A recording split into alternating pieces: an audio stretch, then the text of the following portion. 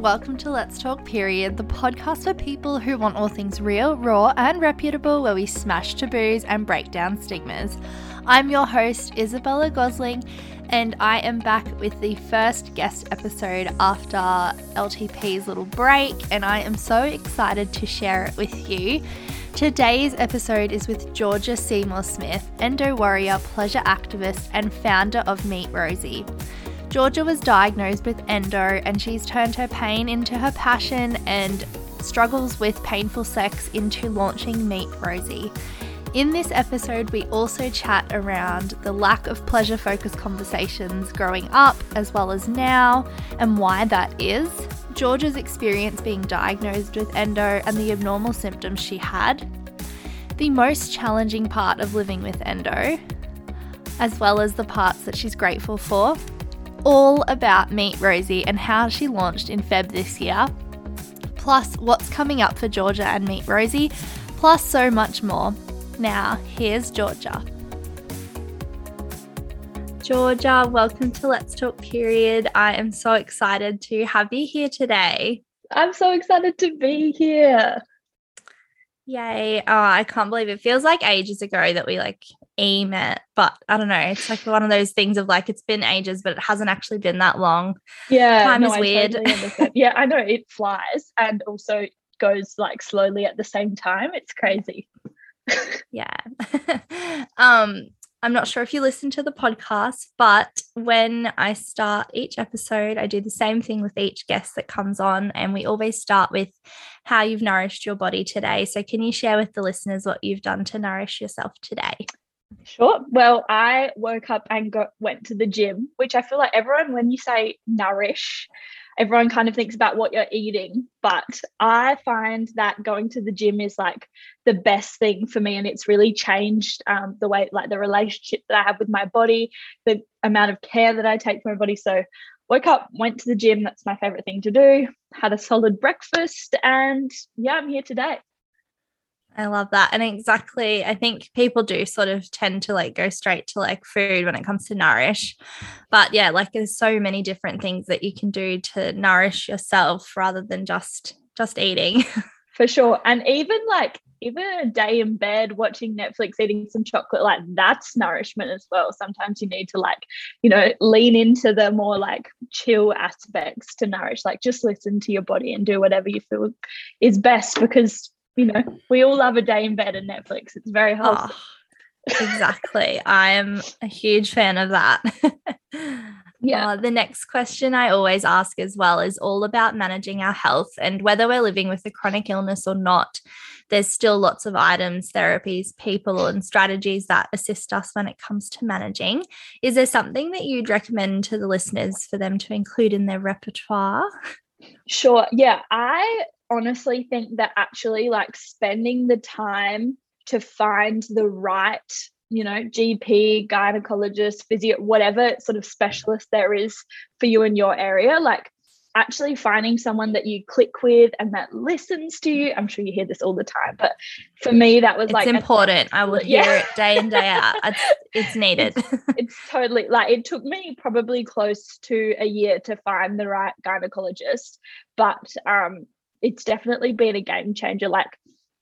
When I went and saw the girl that I see now, who's absolutely amazing, it was on the first appointment, we just clicked. She listened to me, she understood, and she just, action. So I think doing that. Also, probably my biggest tip is investing in your mental health.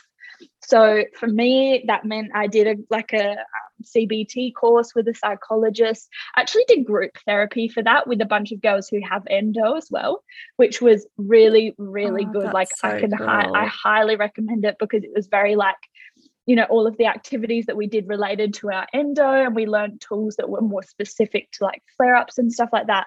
So that was amazing. And also, exercising most days for me really helps with the mental health. I think when you do experience sort of chronic pain, being able to keep on top of your mental health is a must. Otherwise, you'll just let it get the better of you. And, I really try and not let my endo get the better of me. I want to be in charge of my life. So definitely learning some tools to have on the bad days really help. Yeah, and that brain is just the control center for everything. So that's 100%. sort of like the number one focus. And then you can manage when things sort of all go to shit. Yeah. Because you've got those strategies and you can go, okay, wait, I'm not going to let this control me. I'm controlling it. For sure. I think like a lot of people, when you think of going to see a psychologist, like some people are sort of drained by the thought of it, of having to talk about themselves and like, be a little bit selfish for a minute. A lot of people don't like doing that. So that's why I say going to group therapy is really, really helpful. If you have something, local, or you can find something online for people going through a similar situation to you, it's great because you also get the chance to listen to other people who have kind of gone through that experience. And, maybe like then and there in the appointment, you can't think of something that you've gone through, an example or a way to get through it, but listening to other people kind of go, oh, actually, yeah, that has happened to me. And maybe next time that would be good to do. Yeah, I think that's such a good suggestion. And I really think that needs to happen more often. So I think group therapy is, something that needs to become more prevalent, because I think a lot of people, like we see online, the endo community shares stories there, but I think having like that professional setting that is focused and gives practical strategies would be so helpful. Yeah. Yeah. And it's definitely out there. Like, just get on Google, go onto Facebook, good old like Google. find some groups, because it's all out there. There's anything that if you think that something could be helpful, then someone else probably has thought of that before and actioned it. So go online, have a look, because I'm sure that you'll find, a group for, whether it be endo or adeno, anything like that. Like, there's something out there for you. Oh, perfect. Yeah. Now, I know you've just touched on your endo a little bit. I'd like to backtrack slightly and chat all about periods, because it's Let's Talk Period. So, of course, we've got to talk about periods. I'd love to know what your experience was growing up around periods. Were they discussed openly with your friends and family, or was it something that was considered to be hush hush? And, did you think that there was anything sort of wrong, or what sort of led you to think there might be something not quite right there? Yeah.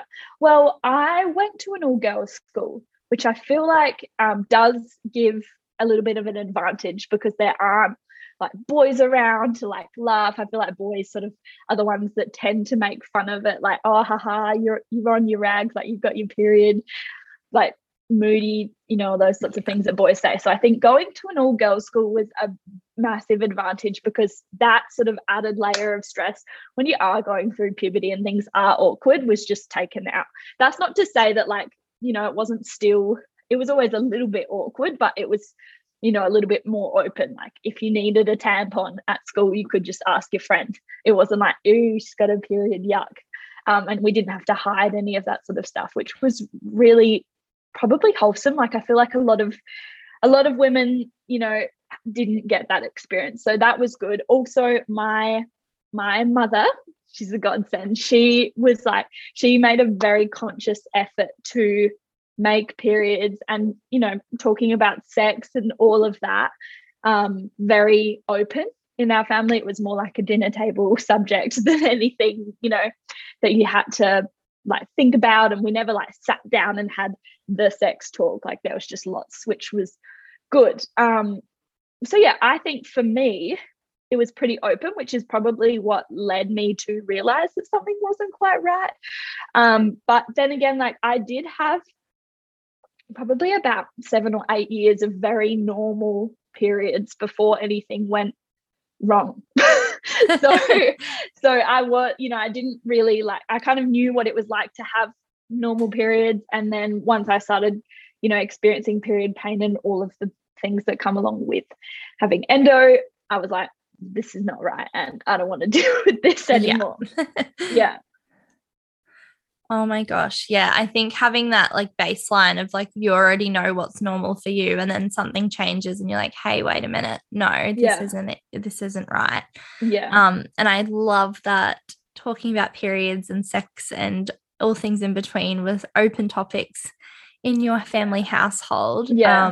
I know that's not the case for everyone, so that is a really lucky position to be in. Yeah. I would love to know, school-wise, when it came to conversations around periods and sex ed, were those topics that were discussed, or did you have sex ed at school, or what was that like for you? Yeah, we did have sex ed at school, but it was very like, it wasn't focused on pleasure or anything like that. It was really like, this is sex, you make a baby by having sex, so don't have sex, and if you do, this is how you put a condom on, sort of thing. Like, it was very very medical, I guess, our sex ed.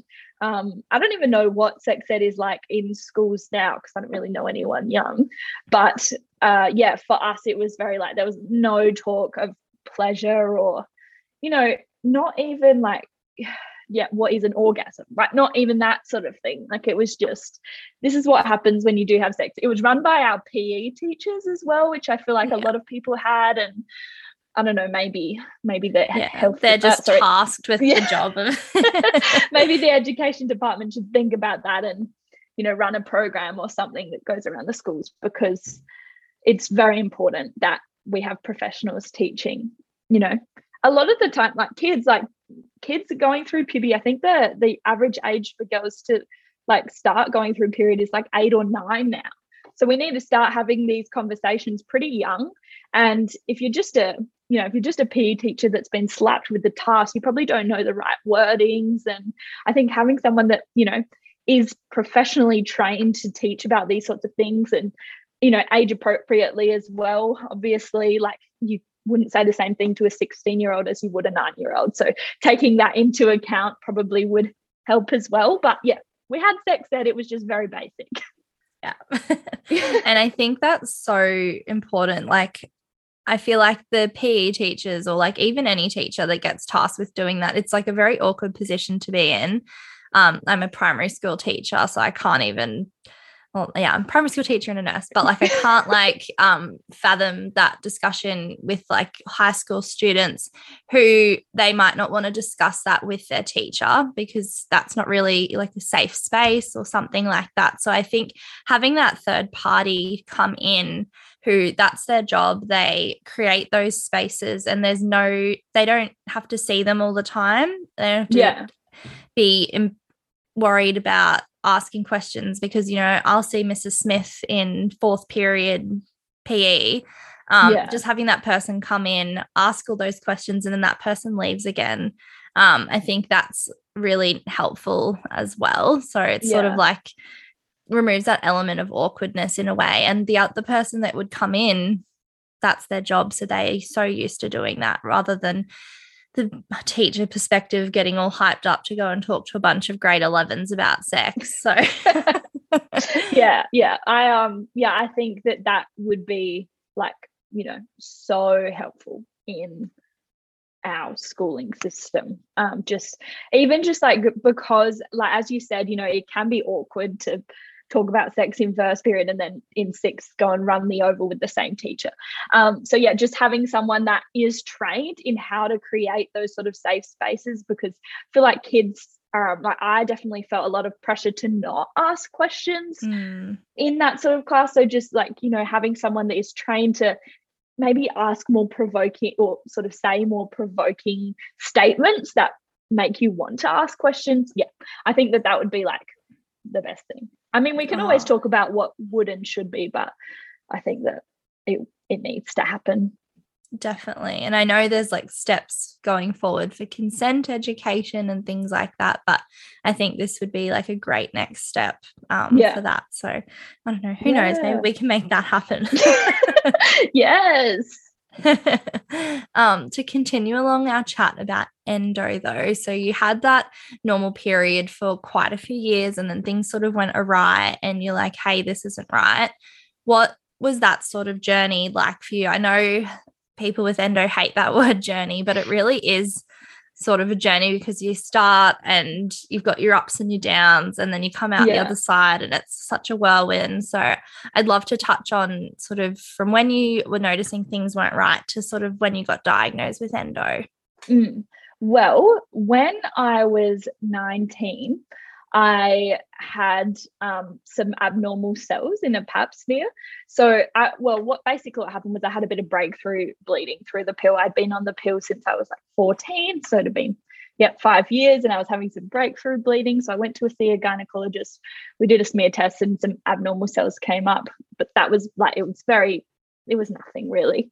And the doctor, she kind of noted towards perhaps having some endo symptoms, and so she told me to just take the pill nonstop and not have a period. So pretty much didn't have a period for a very long time, and I started getting, this was like probably 3 or 4 years later, some really intense cramps, like just randomly. Obviously I didn't have a period, so it wasn't track when like, it was couldn't track it, yeah. but I mean, when you're on the pill, it's not really even a real cycle anyway, exactly. But there's nothing to sort of go off of. So I was just having some bad cramps that kind of felt like a stitch. That was the only way that I could describe it. And I went to see, well, there was one particular day.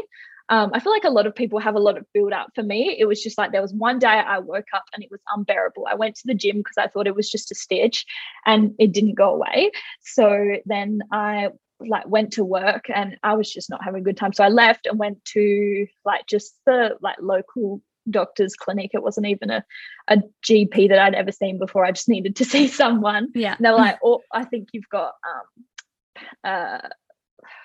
appendicitis. You need to go to the hospital right now. But it wasn't appendicitis.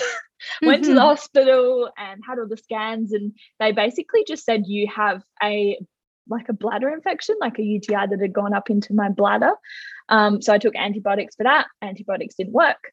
So I took another course of a different type, and then it did work. But as soon as the antibiotics stopped, pain came back. So then I started, I actually sort of made the effort to find a GP that I really liked then, because I was like, all right, there's something going on. I want to make a relationship with someone who knows.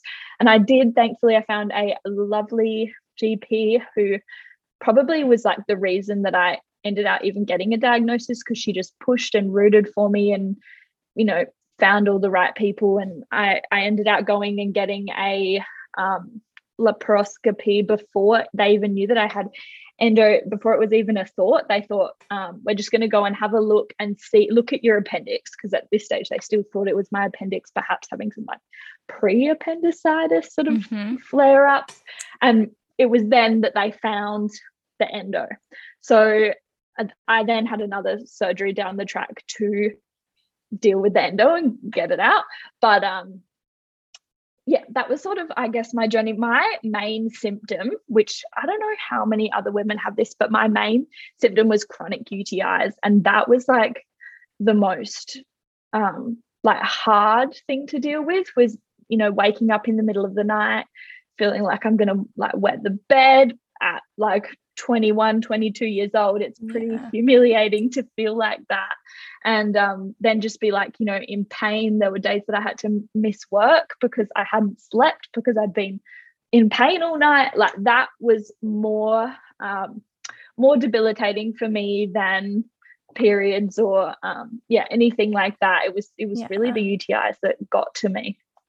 And I think that's really important to highlight, because so many people think that endo is just that, you know, that typical set of symptoms: painful periods, heavy periods, and that's it. But there's like a huge range of symptoms for endo, and not everybody has the same symptoms, which does make it difficult to diagnose, unfortunately.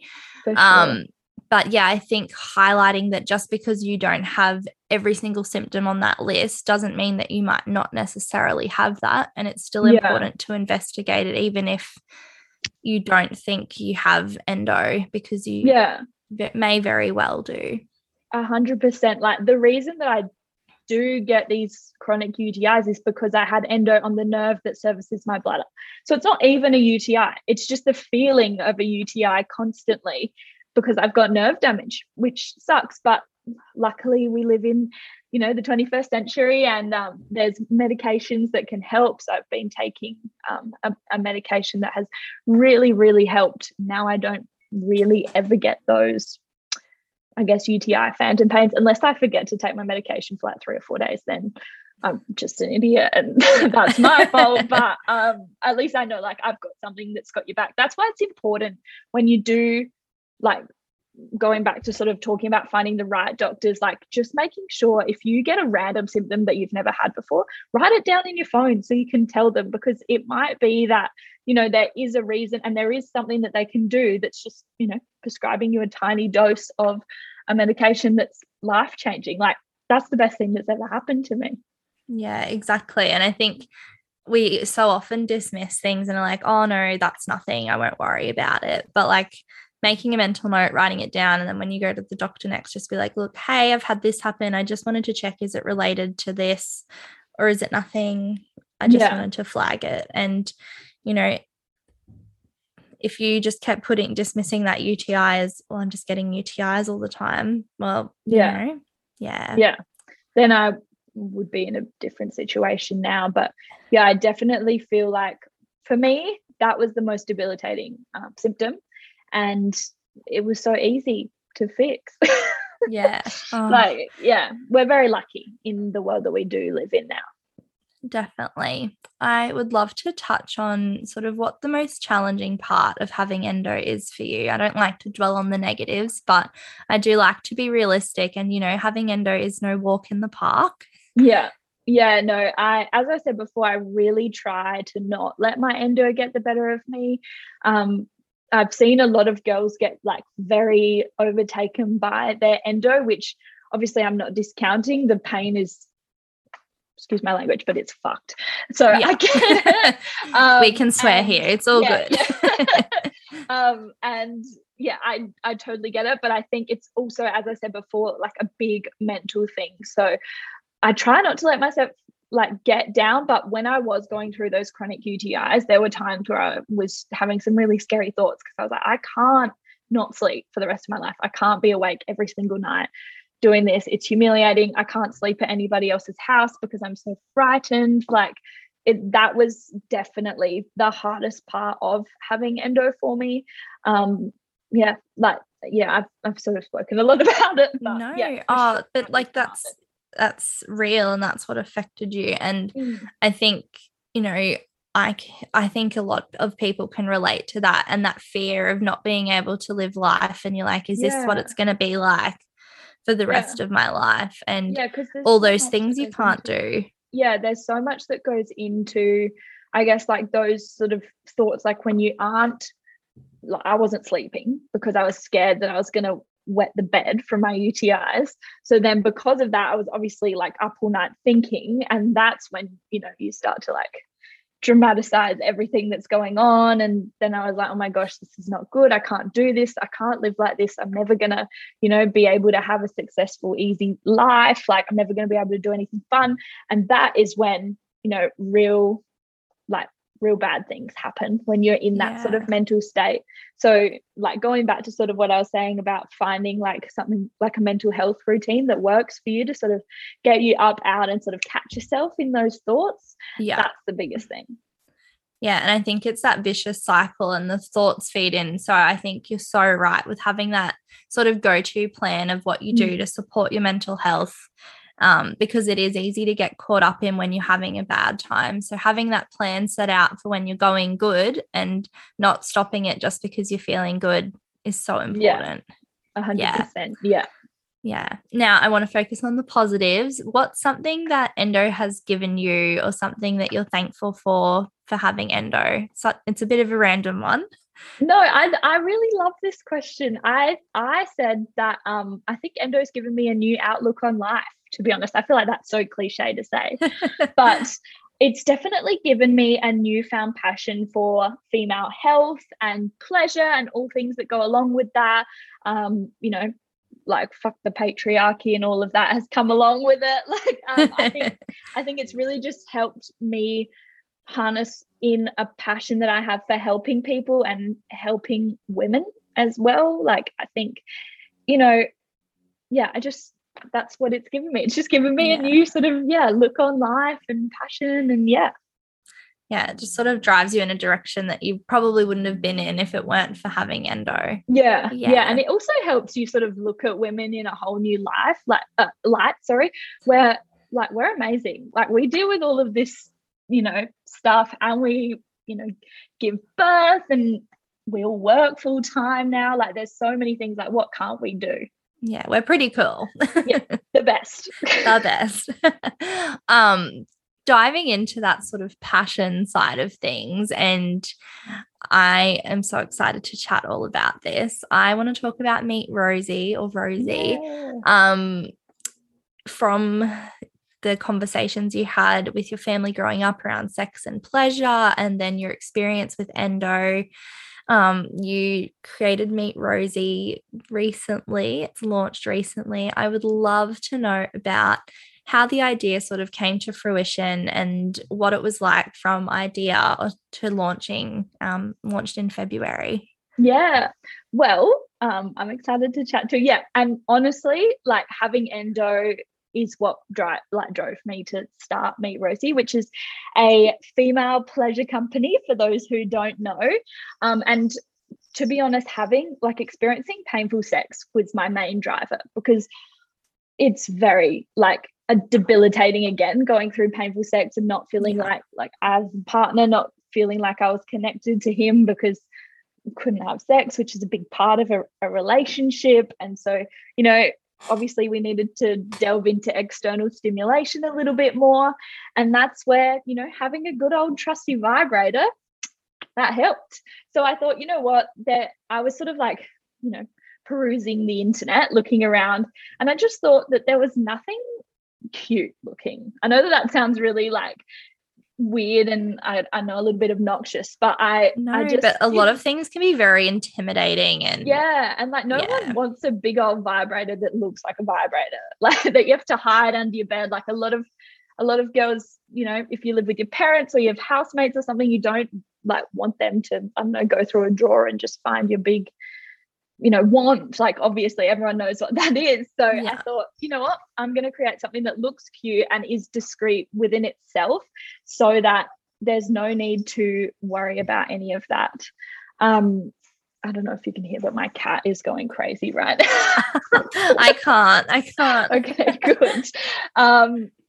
Yes, so that sort of brought me to creating something that looked cute, and I wanted something that you can just leave beside your bed on charge at all times and no one's really going to know, which is, where having a cute little Rosie with a hole in the top that kind of just looked like a diffuser.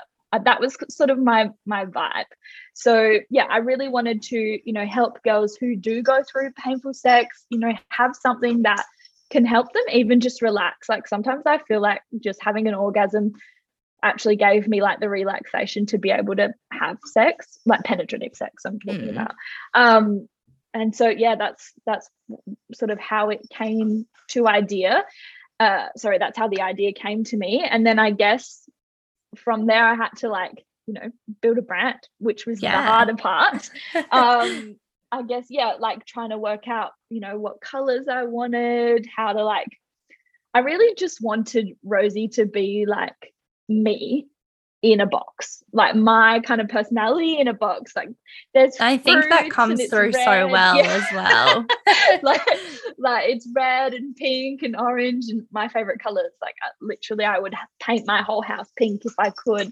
I really just wanted to portray that in the brand. And also I wanted everyone to sort of feel how passionate I was about the brand within it, because I really, really, really am passionate about, women being able to take control of their own pleasure and not having to rely on anyone else, whether that be another man or another woman, to, give that to you. You've got your pleasure in your own palm. I love that so much. Because I think it's so goal focused a lot of the time, sex, and there's such a narrow-minded vision of what sex is. Like we were saying about leading up to being able to even have penetrative sex, people only consider penetrative sex to be the one type of sex. So I think definitely popping that into the palm of your hand and taking matters into your own hands and being able to sort of expand what sex is for you is so important, and being able to sort of have that control and, for lack of a better word, I guess, like, I don't even know what I was trying to say. I lost my train of thought. Okay, yeah, I've got it. Sorry. That's all right. Taking matters into your own hands and being able to sort of, you can sort of direct what's going on. And especially when you come to painful sex, that external stimulation can sometimes be all that is able to happen. And I think for a number of years, it's been just considered that, well, you just can't have sex at all. And like, you've shown that that's definitely not true. Yeah, exactly. I think it's so important for us as women, especially, to realize that we don't actually have to give to have sex. Like a lot of women, you know, it kind of comes into, you know, women give and have sex and then the man orgasms and that's it. That's not the case. Like, we've got a friggin' clitoris. We've got 8,000 nerve endings in this one tiny, tiny little like pinprick of an iceberg.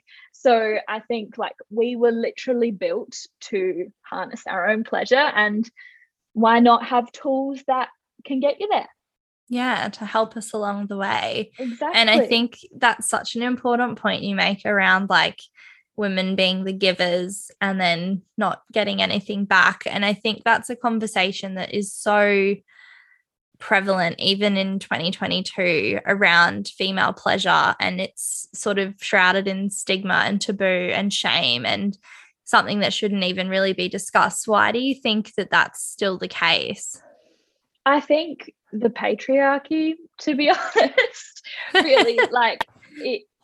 Like from the get-go, as a woman, we've been taught to serve men, and like that sort of, you know, comes in anything from way back when men went and worked and women stayed at home and, you know, fed the kids, and then your husband would come home from work and sit on the couch and watch sport, and you would have to cook dinner and, you know, do everything before even getting a break. Like, I think, you know, that's sort of where it comes from. And now obviously we live in 2022, like women have to go to work because being alive is expensive. Yeah. So, you know, there's so much that goes into, like, now there are a lot of women who go to work full time, come home, do all the housework, and the men just go to work for 40 hours a week and come home and do nothing. So yeah, as I said, just being taught to sort of serve your husband the whole time, which makes me feel literally ill saying that. But even going back to like sex ed, like, you know, we're all taught, no one was really taught about the female orgasm. We were taught about, you know, having a man come inside you makes a baby. But what about the girl? I saw something, maybe it was an Instagram post or something, but I said like, but it said if women had to orgasm to have babies, there'd be a lot less of us around. And it's so true. Yeah, it is. And I guess that's like so true with the sex ed comment as well, because that ejaculation has to happen to make a baby. So therefore, that's sort of like that male pleasure or that release. There's no inverse to that with the female side of things. And taking it back to the top of the conversation where we were saying like there was no mention of pleasure or anything around that. It was basically like, if you have sex, you'll get pregnant. It just reminds me of the Mean Girls thing. Like, if you'll have sex, you'll get pregnant and die. Literally, I was actually thinking about that when I saw that question. I honestly, it's a full circle thing. And, you know, like, this is a little bit of a sidetrack, but if there are any men listening to this, I still think that like the patriarchy does negatively affect you as well. And a lot of men are kind of, I guess, threatened by the rising of feminism, because, you know, they feel like, you know, they've sort of grown up with all this power and the world revolving around them. But actually, like, you know, as a man, you're so, like, I guess, pressured to not have feelings and not experience emotion. Like, that comes from the patriarchy as well. It's like it all upholds it. Yeah, and like it's totally fine as a man to have a cry. Like there's no problem with that. Just like if you're a woman, that it's totally fine to, be a powerhouse and, you know, do whatever you want to do within that. Like I just think the patriarchy is an issue that affects everyone, not just females. So we need to, smash it. Yeah. Oh, exactly. And yeah, I think men are so affected by it as well because, there's all that toxic masculinity and the bros and not being able to show feelings, or you're weak for crying or having anxious thoughts and things like that. So I think it's such an important note. And, I'm not sure how many guys listen to the pod, but if you're here, welcome. We love you. Yes. Back to Rosie Chat though, I would love to know, like, you built the brand and basically put you in a box. Was there anything sort of surprising or something that, you didn't expect or eye-opening when you were trying to develop the product? I think just how long everything takes. Like I kind of thought, like, I sort of had I guess I started like working on it, probably 8 months before Rosie actually came out to the market. And I really honestly thought it would be like a 2-month thing, product here, done. No, it was definitely not that. Like it took the full 8 months to get the product developed, branding done, packaging done, and then get it here. It took that whole time. And then, within that, there's building a brand and, actually like finding some people that are like-minded to you and working with them to sort of help build your brand, just like yourself. You're like very special to me. Oh. So yeah, I think just honestly the amount, like if you want a quick buck, don't start a business because I think if you're going into it for the money, it's not going to work out well because don't, because it takes so long and it's a lot of like sleepless nights and big questions. Saw a meme and it was like, I quit my full-time job to work for myself so I could like work less hours. And then it's like, well, now I work like from 6 a.m. to like midnight, like 7 days a week. Yeah, and no, it's like not the same sort of work. 24/7. Yeah. It's like a passion thing. But yeah, it's like now I don't work for someone else. I just work for me all the time. Yeah, 100%. And, I think as long as you've got passion, like, you'll never work a day in your life. So I think that's sort of where it comes into it. But if you're not passionate about something, don't worry about it. Just get a job. It's easier. Yeah, exactly. That's it. If it's not a passion and you're just wanting the money from it, leave it. Bye. 100%. I just want to help people. Like, honestly, I don't even care if Rosie makes any money at all. Like, I just want more women to feel comfortable in their own pleasure. And it's amazing, like, how the business is going already. So I can't wait to sort of, show what's next. And I'm really excited. I always see your Instagram stories of like where you're posting to, and I'm like, oh my gosh, international. Oh, we're going to Canada. Yeah, we're over here, we're over there. And so I'm much like, to Canada. It's crazy. Yeah, it's fun. I was a little bit nervous to launch with international because it is kind of a scary thing, but no, I'm so happy that I did it now because it's really cool to just think like, oh my gosh, these people from like Germany know who I am and like trusted me with their pleasure. Like, that's amazing. Yeah, it's like a cool responsibility to have. Yeah 100%. Speaking of sort of what's coming up next, I'd love to know what's in the pipeline. What can we look forward to from you and Meet Rosie? Well, I am working on some new products, which is very exciting. We were only sort of chatting before this podcast about how having a suction vibrator is sort of like a second sex toy. Yeah. Generally, most people start with a wand or a bullet or something like that because it's a little bit less intimidating and very easy to just done. So I'm sort of delving down that sort of line of things, which I'm really, really excited for, and I think it'll be cool. Eventually I sort of my vision for Rosie is to have like heaps of different products, and you can kind of take your pick at what you want and what you like. And if you don't like something, cool, you don't have to have it. If you want to try something else, great. Like, I see everything. So just sort of plodding along with those one at a time, like that's the goal. Oh, amazing. Expanding the brand and the product range that you offer. Oh, 100%. Amazing. I can't wait to see that all happen. On that note, I'd love to know what you'd like to see change within the pelvic health space.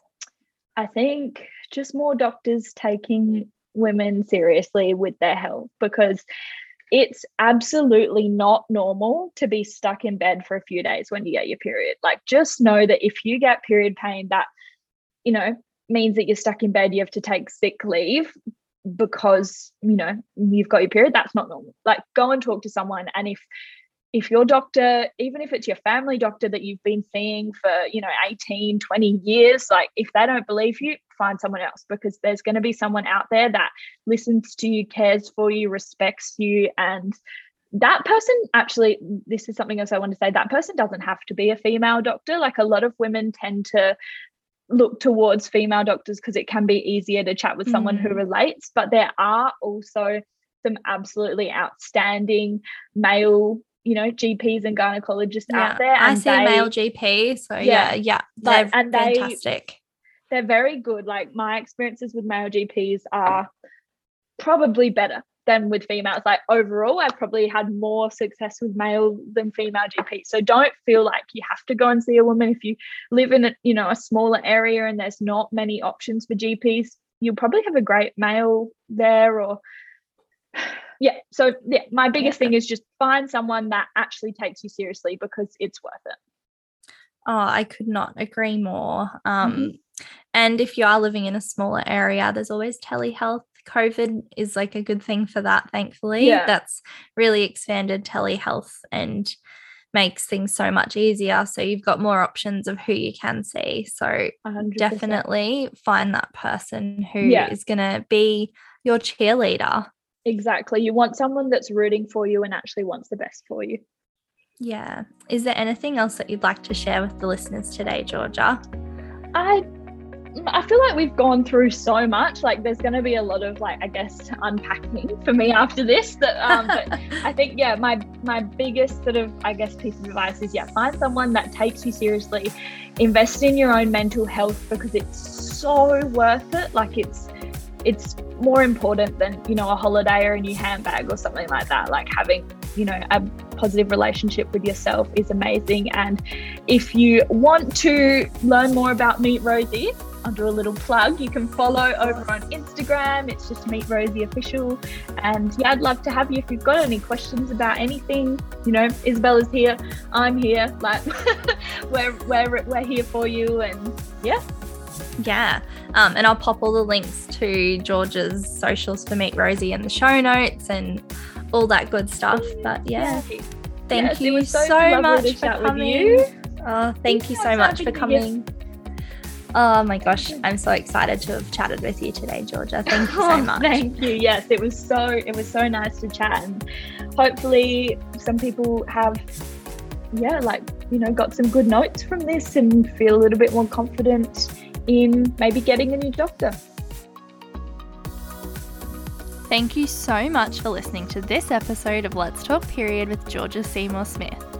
If you want more from Georgia and Meet Rosie, you can follow her on Instagram at Meet Rosie Official. If you want to keep updated with all things Let's Talk Period, you can follow us on Instagram at Let's Talk Period AU, or TikTok, because we're dipping our toe in the water over there. It's the same at Let's Talk Period AU.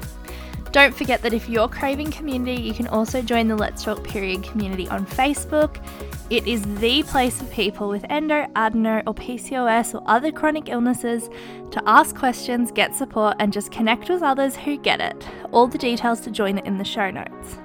If you enjoyed the episode today and want to support the show, it would be amazing if you could leave a rating and review on Apple, or just a rating on Spotify, and be sure to follow along on both just so you don't miss out on any future episodes. Let's Talk Period is produced for educational purposes, and the information, recommendations and topics talked about does not constitute medical advice or take into consideration your personal circumstances or medical history.